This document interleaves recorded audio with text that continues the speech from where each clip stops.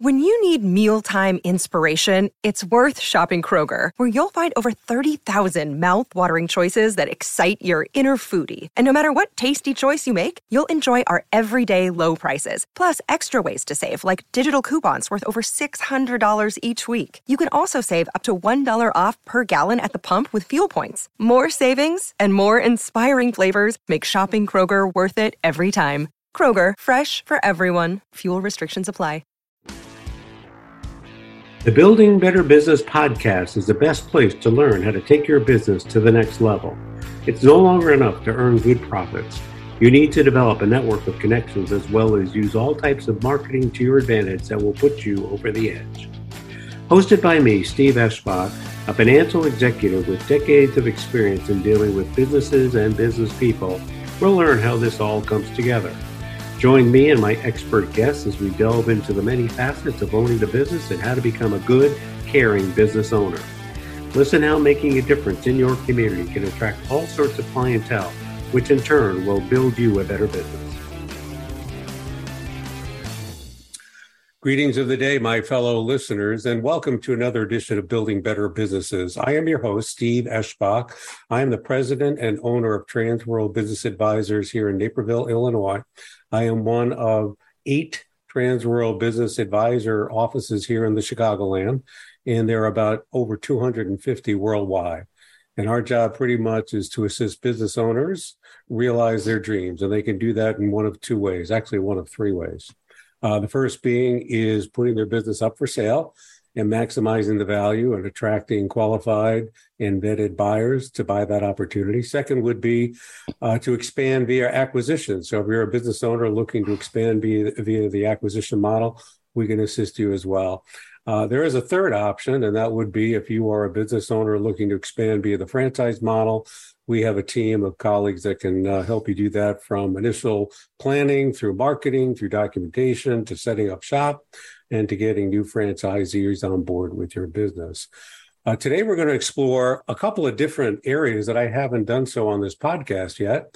I'm delighted to have Paul Dillon, who owns his own consulting firm. Paul, welcome. Thank you for joining us today. Thank you for having me on, Steve. I greatly appreciate it. So a couple of things we're going to be talking about today that I have not talked about. One of them is going to be the proper care and due diligence of your employees, as well as your clients and customers in a transition. We'll talk a little bit about that. And another topic we're going to talk about that we haven't gotten into on this program is a little bit about how veterans can become entrepreneurs in startup endeavors. And Paul's got some expertise on helping us understand that a little bit better. So first of all, again, I welcome once again, Paul, to the show. Tell us a little bit about Dillon Consulting, how you got to where you are today, and we'll go from there. Thanks again, Steve, for having me on. I retired from the McGladrey accounting firm in 2006, started my own firm, and one of my clients was Crane Chicago Business. As you know, from being in the Chicago area, it's the regional business publication for the Chicago area. And I did some research for them and articles that they might want to write and help them with some of their events. They came to me in 2011 and said, we hear that companies in Chicago are hiring veterans. There's programs for veterans. We don't know anything about it. We need some investigation on it. And we think you're the guy to do it because you're a vet. I'm a former Army officer and Vietnam veteran, Steve. So I did some considerable research for them over a 5-month period, full time, produced a 6-inch volume of research for them, which turned into a focus section in the publication, both print and online, called Veterans in the Workplace, which was extremely successful and got Crane's new advertisers, got some national exposure. And that gave me a background in companies that were hiring veterans, why they did it, and the programs that were out there. And a lot of these programs were national programs. So I knew pretty much what was happening across the nation. As a result of that, I wound up through a connection creating a mini course at the Harris School of Public Policy at the University of Chicago, 4 weeks, no credit, no tuition. I didn't get paid, on veterans issues, covering everything from veteran mental health to legal issues to employment and entrepreneurship.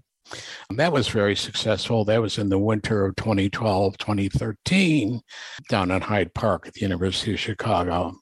In 2013, I sat down with the publisher of Crain's and said, David, Chicago has the startup incubator, 1871, the mayor brings through, everybody, President of France. I said, but Chicago doesn't do too much for veterans who want to start their own businesses. And I said, maybe somebody should write an editorial or an op-ed on that. And he puts down his fork and says, why don't you write one? So I did. It was called Chicago's a Startup City, but Not for Vets. Let's say that got a spirited reaction around the city, got me an introduction to the Chicago Entrepreneurial Center, and who had just started the 1871 incubator at that time. I talked with them about doing something for veterans at the incubator. They weren't ready. They said, maybe in the second year, we'll do something. The young man I talked to had left. Since then, a new guy came in whom I knew. I sent him all my material. And 2014, along comes the Bunker, which is a startup incubator for veterans. It was founded by a Navy lieutenant, very sophisticated, intelligent young man by the name of Tom Connor. I had moved down to North Carolina by that time, but Todd is definitely the founder of the Bunker. But I'm kind of the godfather of the idea that it was based on. Todd, and now it's called Bunker Labs. Todd has expanded to some 30 cities around the nation. There are spots for veterans who want to start their own businesses. We had one down here in North Carolina that I helped to start with a group in the Research Triangle Park. We called it Vet Start, and that became Bunker RDU. RDU is the call letters for the Raleigh-Durham Airport. So that was how I started to get into veteran entrepreneurship. And veterans are naturally conditioned for entrepreneurship. They have a great work ethic. They have a commitment to accomplishing the mission. They have a commitment to, while they're accomplishing the mission, to take care of their people, very people-oriented. It's not just the military following orders, but it's the ability to pivot on a moment's notice from plans that aren't working to plans that do. Because let me tell you something, Lieutenant Dillon, if your battle plan isn't working, you better figure out something that does, or a lot of people are going to get killed here. So you have to be able to pivot on a moment's notice. And they're great team leaders. They're not, the whole military is based upon the buddy system. So they're very experienced in working in a team, not only working in a team, but leading a team. There are a lot of other qualities, but that gives you an idea. The SBA did a survey some years ago that said 45% of the younger people returning from the Iraq and Afghanistan wars want to start their own businesses. Many have, and they've been very successful at doing it. Absolutely. So you touched on a couple of things that resonate with me. Number one is discipline, and certainly you need a lot of discipline when you are starting and moving forward on your business. Second, you need some camaraderie. You need a team. Surround yourself with excellent people. That will build success. And the other thing that makes sense too is pivoting. As we all know, the best laid plans sometimes tend not to materialize, so you have to be able to take a quick step right or left as the situation warrants. So this is all good. Let me talk a little bit about you now, because now you have your own consulting firm. And one of the questions here, what challenges have you faced in building your business, and how have you overcome them? I'm sure our audience will kind of recognize some of the challenges you experienced and how you overcome them. So tell us a little bit about that. Sure. My business didn't start out with the idea of helping veterans. I started out thinking that I was going to provide project management and business development services to companies in the service industry, but that didn't work out. And I had to pivot several times before I found a niche that worked. And like I said, my big pivot point was when Crane Chicago Business had me do the research for the Veterans in the Workplace section that I mentioned. And Steve, here's what I learned from that challenge. You got to be flexible. You got to find an area or an industry that is underserved where you can add value. Then go for it. Don't take no for an answer. If you meet with rejection, get up, brush yourself off, and try again. There is always more than one way to skin the proverbial cat. Absolutely. So be flexible, Go for it. Yeah. So what were some of the specific hurdles that you overcame during the course of your consulting career and your prior career? You were with an accounting firm too, and then you moved 47 years with accounting and consulting businesses. And there are many obstacles. How do you get business? And I learned that from some masters in the Chicago metropolitan area, how to complete a project and how to do it on budget. So in the service industry, there's a lot of obstacles, and you're good at it. And I guess if I lasted 47 years, I guess I was okay. You learn how to, the first thing you learn is how to bring in business. And you do that by reaching out to people and really trying to take care of them and find out what they need and what they want and what their issues are. And I rarely asked for business. It came to me because I was trying to help people around Chicago and primarily and in other areas. They remembered that. And when it came time for an accounting or consulting project, they gave me a call. So I rarely asked for business. It just came to me because I reached out and tried to help them. Incidentally, I learned that from my father, who was a very successful business person in Chicago.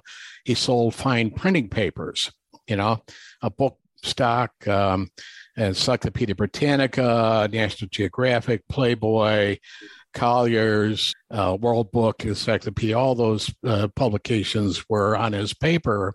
And when he went to retire in 1981, there was a retirement luncheon for him at the Drake Oak Brook. And one by one, and a lot of my father's customers came. And one by one, they stood up and said to the chairman of the board of the company who owned the paper company at that point in time, you can't let Sam Dillon retire because he took care of us for 53 years through thick and thin. So paper is a commodity. We can buy that anywhere. Sure. And, what kind of a salesman is it when your clients won't let you retire? Well, you're pretty good, Absolutely. And that's how I learned from that. My dad, he was very good at that. So that kind of is a good segue into the next question I have for you, and it's in your notes here. You talk about the top qualities you need to build a better business. I have here integrity, decisiveness, good judgment, the ability to form a vision and execute it, confidence in your own competence, etc. Can you expand a little bit on that and give us some specific examples of what you mean there? It's clearly evident with what was happening in your business because people come to you. You didn't have to go chase them. So probably, or not probably, certainly they became very familiar with you. They got to know you, like you, and trust you. What else can you add to those qualities? The most important one is integrity. If I can't trust you in business, little else matters. Absolutely. You're dead after that. So you better have integrity. You better do what you say you're going to do. And you better do it with honor and Absolutely. with reaching out to other people and helping them along. I would say integrity, is the best, is the primary quality that you need in business. And you certainly have to be competent. You've got to know what you're doing, and you got to have confidence in your own competence. Absolutely. Basically, that's integral to success. So another comment here in your notes here is, or what do you look for? What are important considerations in buying and selling a business? And we probably can take that one step further. What are the important considerations, let's say, for a veteran to start up a business? But if you're on the outside looking in and you have a candidate for acquisition, what do you counsel your clients on looking for? What are like the 2, 3, or 4 key areas that you would advise a prospective buyer to look for in a quality business? Buying and selling isn't my expertise.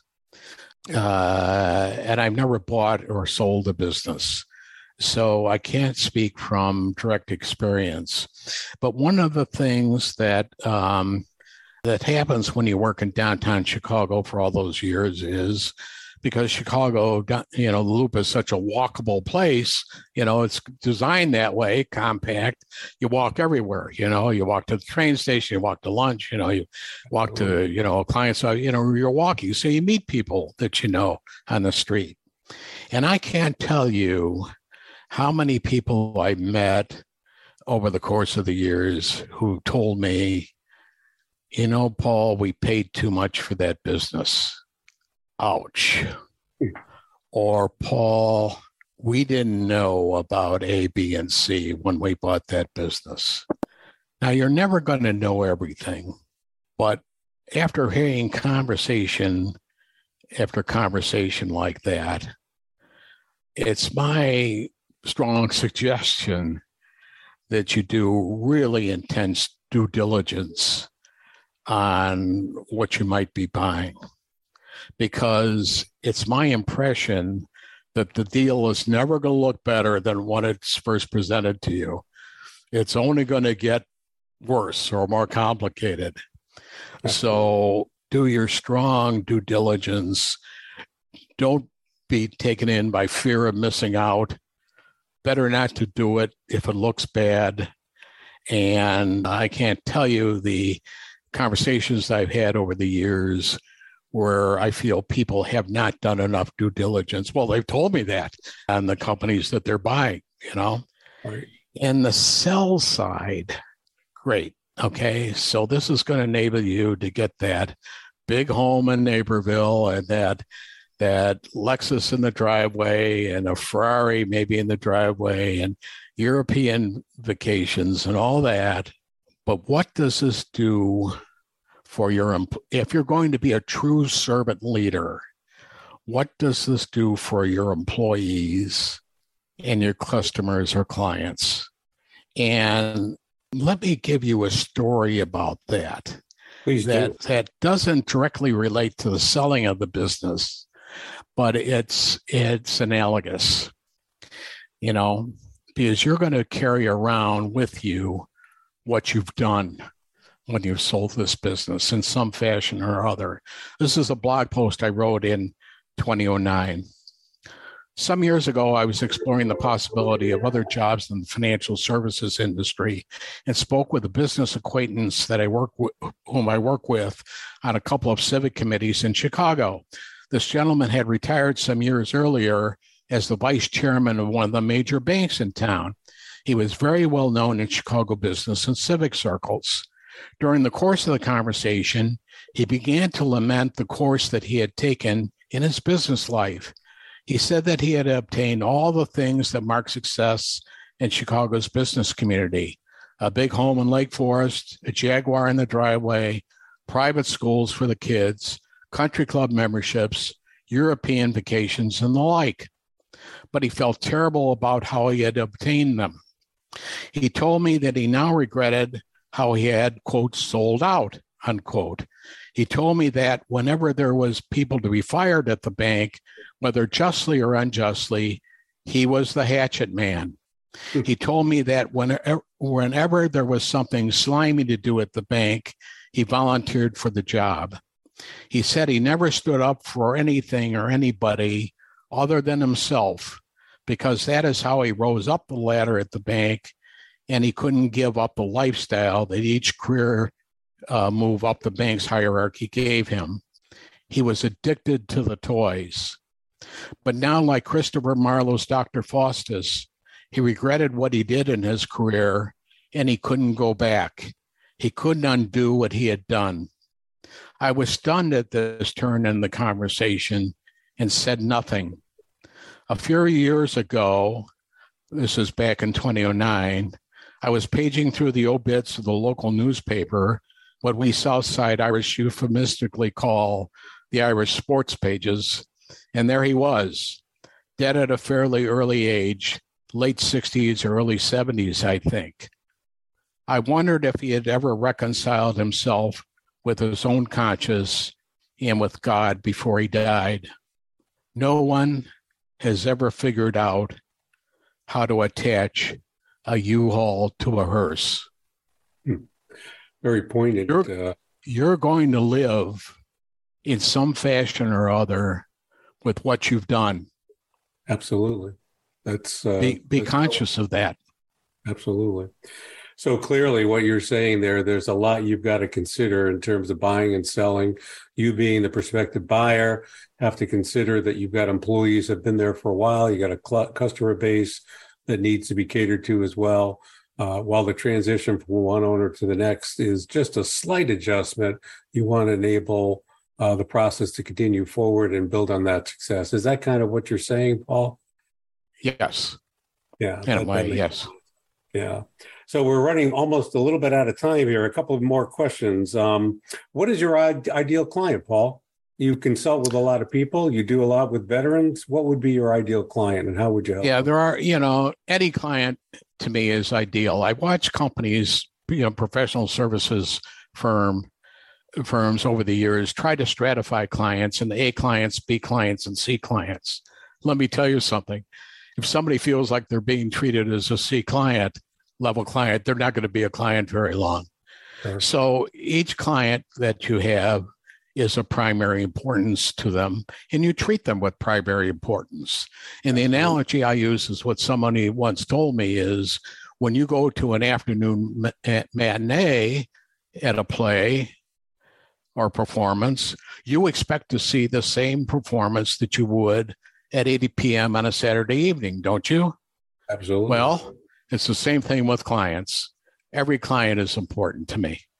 Absolutely. That makes a lot of sense. Well, Paul, unfortunately, we're at the tail end of our allotment here for the video and audio podcast. Is there anything that we haven't covered that you want our audience to know about? Yes, briefly. When you're considering about buying or selling a business, particularly buying, it can't be just about the money. There has to be something more. If it's just about the money, you will most likely fail. You won't be able to get people to work along with you to accomplish your goals for the business, even if they share in the money. People want to know that there's a larger vision than merely profit at work with your company. What are your goals? What are your values? What is your attitude towards serving the needs of your customers or clients with honesty and integrity? Young people, in particular, want to work for a company that is committed to improving the commonweal of their fellow citizenry at the same time that is making a profit. Your employees want to do good while they are doing well. They need to know that those are mutually exclusive concepts. Those are tough tasks to accomplish, but the successful companies of the future will be those that can pull it off. Absolutely. There's a lot to consider to be a successful business, and those are very well taken points. Thanks so much for sharing. Paul, last but not least, where can our audience go to find more about you? Sure. Go to my website at www.Dillon Consult. It's DILLONCONSULT.com, or email me at paul@DillonConsult.com, Again, it's Paul at DILLONCONSULT.com. And I will mention, too, in closing, that a couple of the articles that Paul had mentioned during the interview are available via that website, particularly the study that he did with Crane's Business here in Chicago. So everything's a good read if you go and follow up and research as he has suggested. So, Paul, I thank you very much for your time, your insights, sharing that with our audience. Audience, I thank you for spending another moment with us here on the YouTube channel and the audio podcast. There's plenty more programs to be looking into, so be sure to check it out after the fact. Thanks so much and have a good day.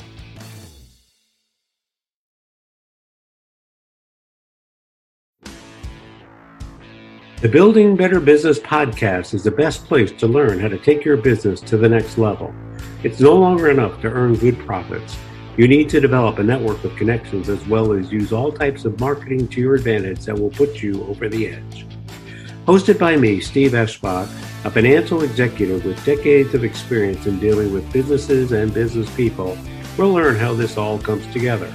Join me and my expert guests as we delve into the many facets of owning the business and how to become a good, caring business owner. Listen how making a difference in your community can attract all sorts of clientele, which in turn will build you a better business.